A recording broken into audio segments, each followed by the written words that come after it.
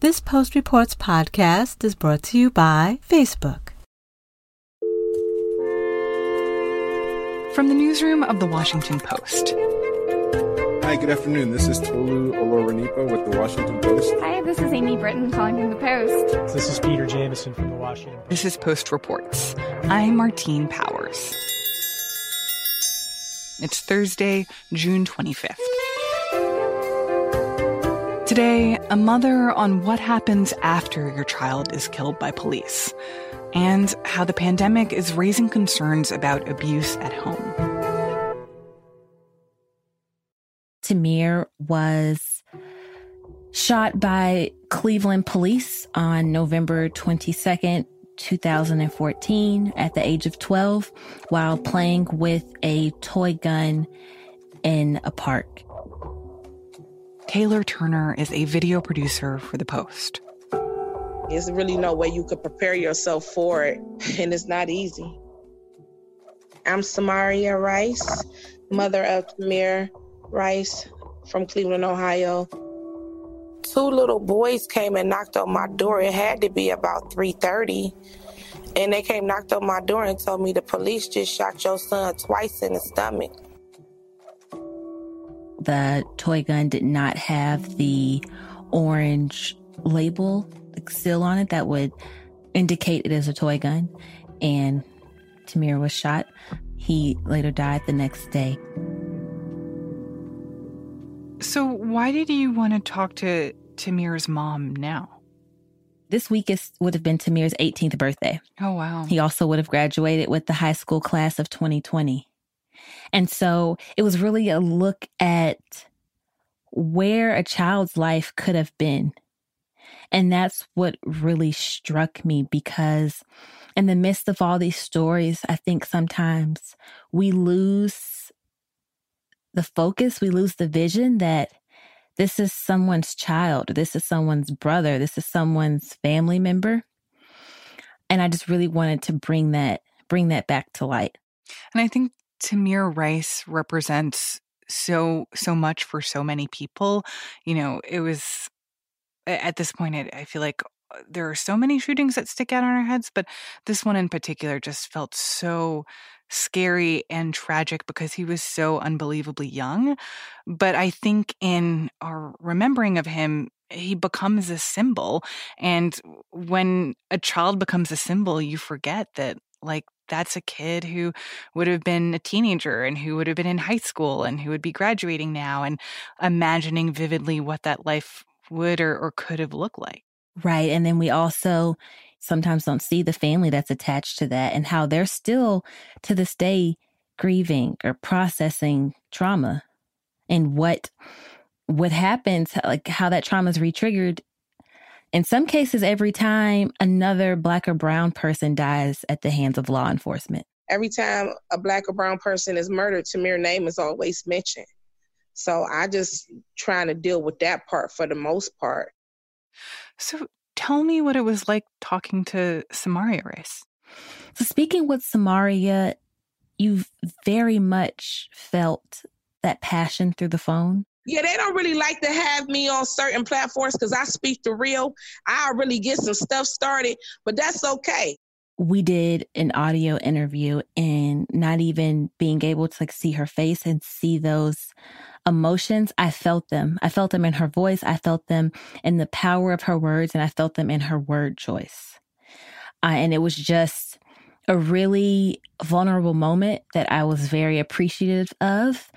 She normally doesn't do media appearances during the week of his birthday in order to honor him. So I was very grateful for her time and her openness, because she's also expressed I'll say frustration. She didn't use that word, but the frustration of every time a similar situation happens, the media reaches out to her. And so I really wanted to do my best to make sure that this experience was different and that I got her story across, and I still did it in a way that was still news oriented and provided value and perspective.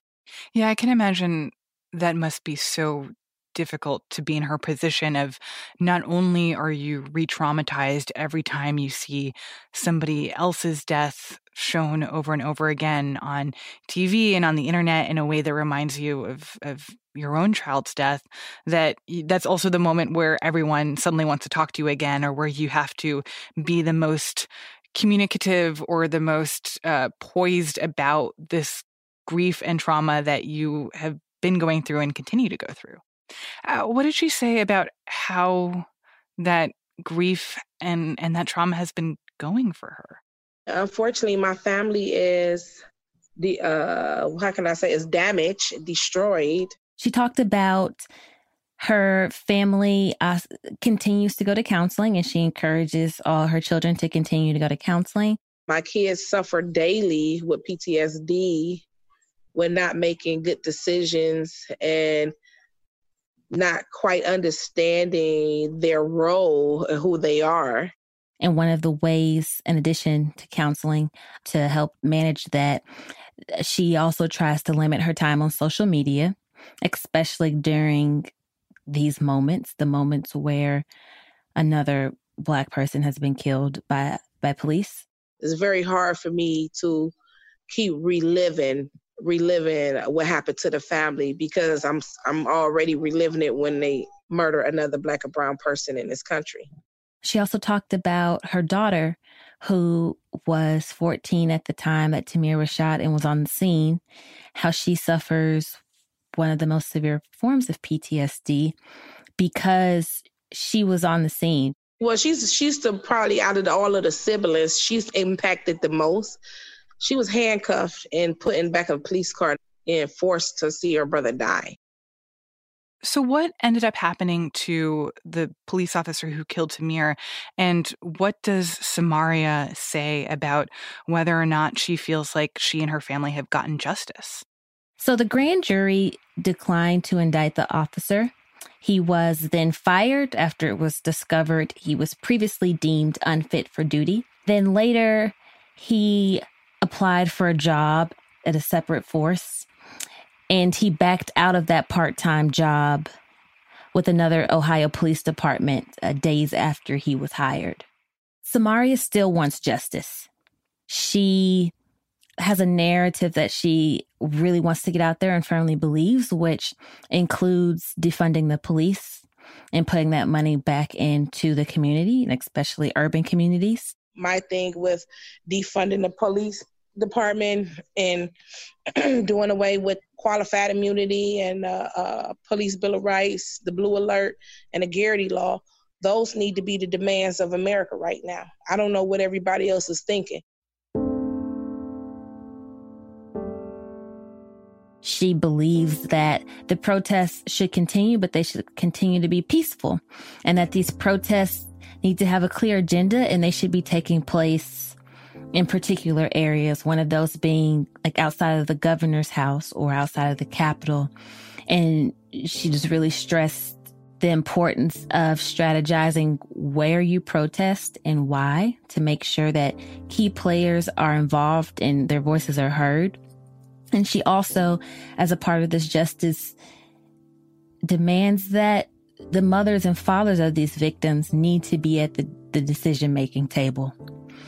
Those need to be the demands of America right now.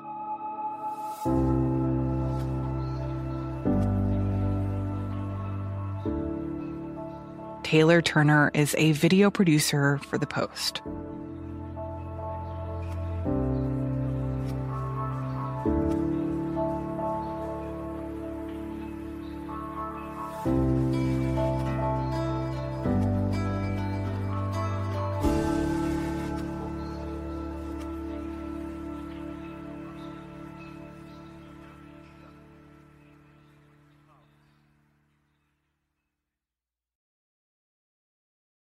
This Post Reports podcast is brought to you by Facebook. It's a challenging time for small businesses in communities across the country. Facebook's Business Resource Hub offers free tools to help you manage your business, support your customers and employees, and connect with other business owners who are facing similar challenges. From information on how to bring your business online to setting up a customer service plan, Facebook's Business Resource Hub has you covered. Learn more at facebook.com/resource. That's facebook.com/resource.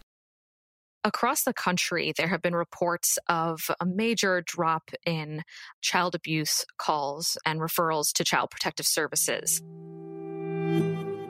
For example, DC had a 62% drop in hotline calls to Child and Family Services. That's comparing mid-March to mid-April to the same period last year. And across the country, we're seeing reports of major declines in calls related to child abuse, even though we know that that does not mean that child abuse is going down. I'm Samantha Schmidt, and I write about gender and family issues for The Post. So who tends to report abuse most often? We know that referrals to Child Protective Services most often come from professionals, such as police officers, lawyers, doctors, other people who come into contact with kids as part of their job. But more than anyone else, educators are the ones who flag possible signs of child abuse. They were actually responsible for about 20 to 21% of the 4.1 million referrals made in 2018. So the educators that you've heard from, what are they saying about their concerns and also how they're trying to keep tabs on the health and safety of kids, even though they aren't being able to see them in person? Right. They're worried that they're not getting as much one-on-one close contact with students to really sense whether there's something wrong, whether it's, visible signs such as bruises, or if it's something kind of more nuanced, like they're a little down or they're having issues finding food, other kind of small signs that you might catch when you're in close contact with a student during the day that you're not able to catch as easily over a Zoom call. And some of the people who would catch these red flags would be school nurses or security guards, other people who would come across a kid throughout the school day. And those contacts just aren't happening anymore. So for child welfare experts and advocates and pediatricians, they're concerned that this downturn in the number of calls about child abuse are not reflective of an actual downturn in kids being abused, but a reduction in people reporting it. Exactly. And we know that in times of economic insecurity, that there's additional stress and that increases child abuse rates. For example, one Texas hospital told me that they saw the most common cause of death among children in 2008 change from car crashes to blunt trauma as a result of child abuse. So the fact that these calls are going down is really troubling to people because it makes them think that they're just not catching these children who are really vulnerable and in really dangerous situations right now. My name is Allison Jackson. I am a child abuse pediatrician and the chief of the Child and Adolescent Protection Center at Children's National Hospital in Washington, D.C. The overall volume of children that we're seeing is decreased. However, the concentration, if you will, of severe cases is greater. In several hospitals across the country, I heard that while total volume of patients has declined, with so many people, trying to avoid hospitals and emergency rooms right now, the cases that are coming forward are really serious. They're really brutally abused kids with blunt force trauma, with fractured skulls, with injuries that were serious enough to be hospitalized, and that kids were dying at higher rates than they were usually seeing. So we are seeing much more often children with significant injuries, such as head trauma, multiple fractures, and some severely battered children. And a spokeswoman for the American College of Emergency Physicians told me that she's heard from colleagues across the country who have said that they're seeing more serious cases in a week than they're used to seeing in a month. I spoke with one forensic interviewer in Fairfax, Virginia, named Angela Haslett, who is really worried because she's used to seeing about 10 to 15 cases a week at her child advocacy center, usually from police or child protective services. And most of the cases involve sexual abuse. As blunt as it sounds, when you have a child with a broken arm, You can have a doctor to say, that broken arm was caused by some sort of blunt force trauma. This child's been abused. You have evidence right there. When you have a child saying somebody's sexually abused me and there's no physical evidence, the only way we get their cases is when they finally feel safe to tell somebody. And there's a lot of children in situations where the abuse is continuing to happen, and it's continuing to happen because they don't feel safe to tell anybody because of the situation that we're in. They have to stay in that unsafe environment. A lot of times these kids tell their therapists during therapist appointments, well, if they're not getting therapy right now, there's that person. Sometimes they tell school guidance counselors or teachers, well, if they're not in school, that's not happening. Sometimes they tell friends, and then their friends tell their parents, and then their parents report it. Well, if they're not seeing their friends, then they don't have that person to tell.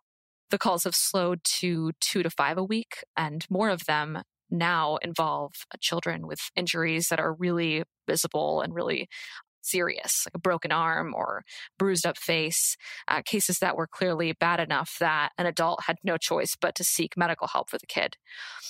And she's worried that there are too many cases that she's not seeing, especially the cases of child sexual abuse. So for pediatricians who are seeing kids come in with injuries that are more serious than what they've typically seen in the past, I imagine that's probably because kids who are in potentially dangerous situations, that there would have been someone around to intervene earlier before it kind of exploded into something that actually resulted in really serious injuries. Right. It's the combination of that stress of unemployment, the financial insecurity that has strained those relationships between children and their parents, the closures of schools that have forced kids closer to those parents that may not be safe, and the lack of those people around, those educators, to watch out for them or to speak up until it's too late. And so then what are the potential solutions here, or at least stopgap measures that people can use to try to keep tabs on kids who are in potentially dangerous situations, even if they're not going to be able to catch them at school or at doctor's visits? I know that there are a lot of teachers, for example, teachers we talked to in Virginia, who are really making an effort to try to meet one-on-one with kids. And one teacher we talked to had a really interesting approach where she's asking students to, as they're clicking through their PowerPoints during these Zoom calls, a pop-up will prompt them to register how they're feeling on a sliding scale from red for awful to orange to yellow to blue, which is that they're feeling perfect.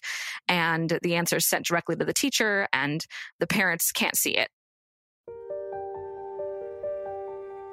One fifth grade teacher told us that for years she's known how to look for the signs of possible abuse. Students who are falling asleep randomly, students stealing their friends' food at snack time, prolonged absences with reasons that make no sense, doctor's notes that never arrive, and, all of those kind of question marks that teachers can look out for and can spot during a normal day. They're not able to spot those as easily anymore. Child abuse can be prevented, and parents and families are certainly stressed. And so if you are a stressed out individual, like many of us are, there are people available to help. We have to acknowledge that parenting is difficult without COVID. And so to be mindful of that and to find ways to partner with parents and families. This is not intended to be punitive. The goal is for families to be strong and productive and to kind of be able to pour into their children in ways that allow their children to thrive.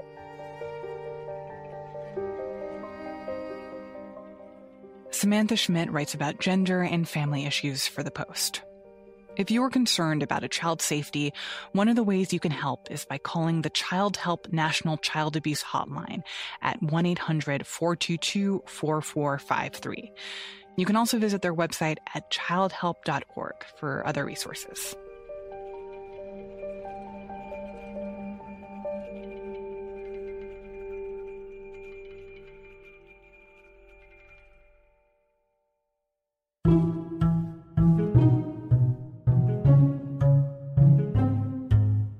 That's it for Post Reports. Thanks for listening. On tomorrow's show, an urgent new album phoned in from jail. It just speaks to the tenacious ability of rap music to always find a way out into the world and allow people to assert their humanity through sound. I think it's incredible. I'm Martine Powers. We'll be back tomorrow with more stories from the Washington Post.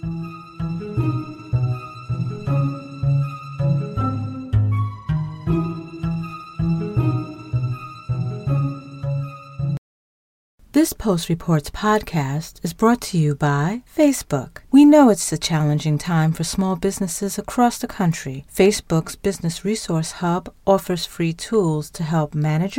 Hey, this is Christina Quinn. I'm the host of Try This, the Washington Post's new series of audio courses. The idea behind Try This is to become better functioning humans without having to comb the internet for countless hours. In our first course, we learned how to sleep better. Now, we're going to learn how to make our friendships stronger. I'll offer expert tips that are doable, and I'll keep it short. So let's do this. Class is in session. Find Try This from the Washington Post wherever you listen.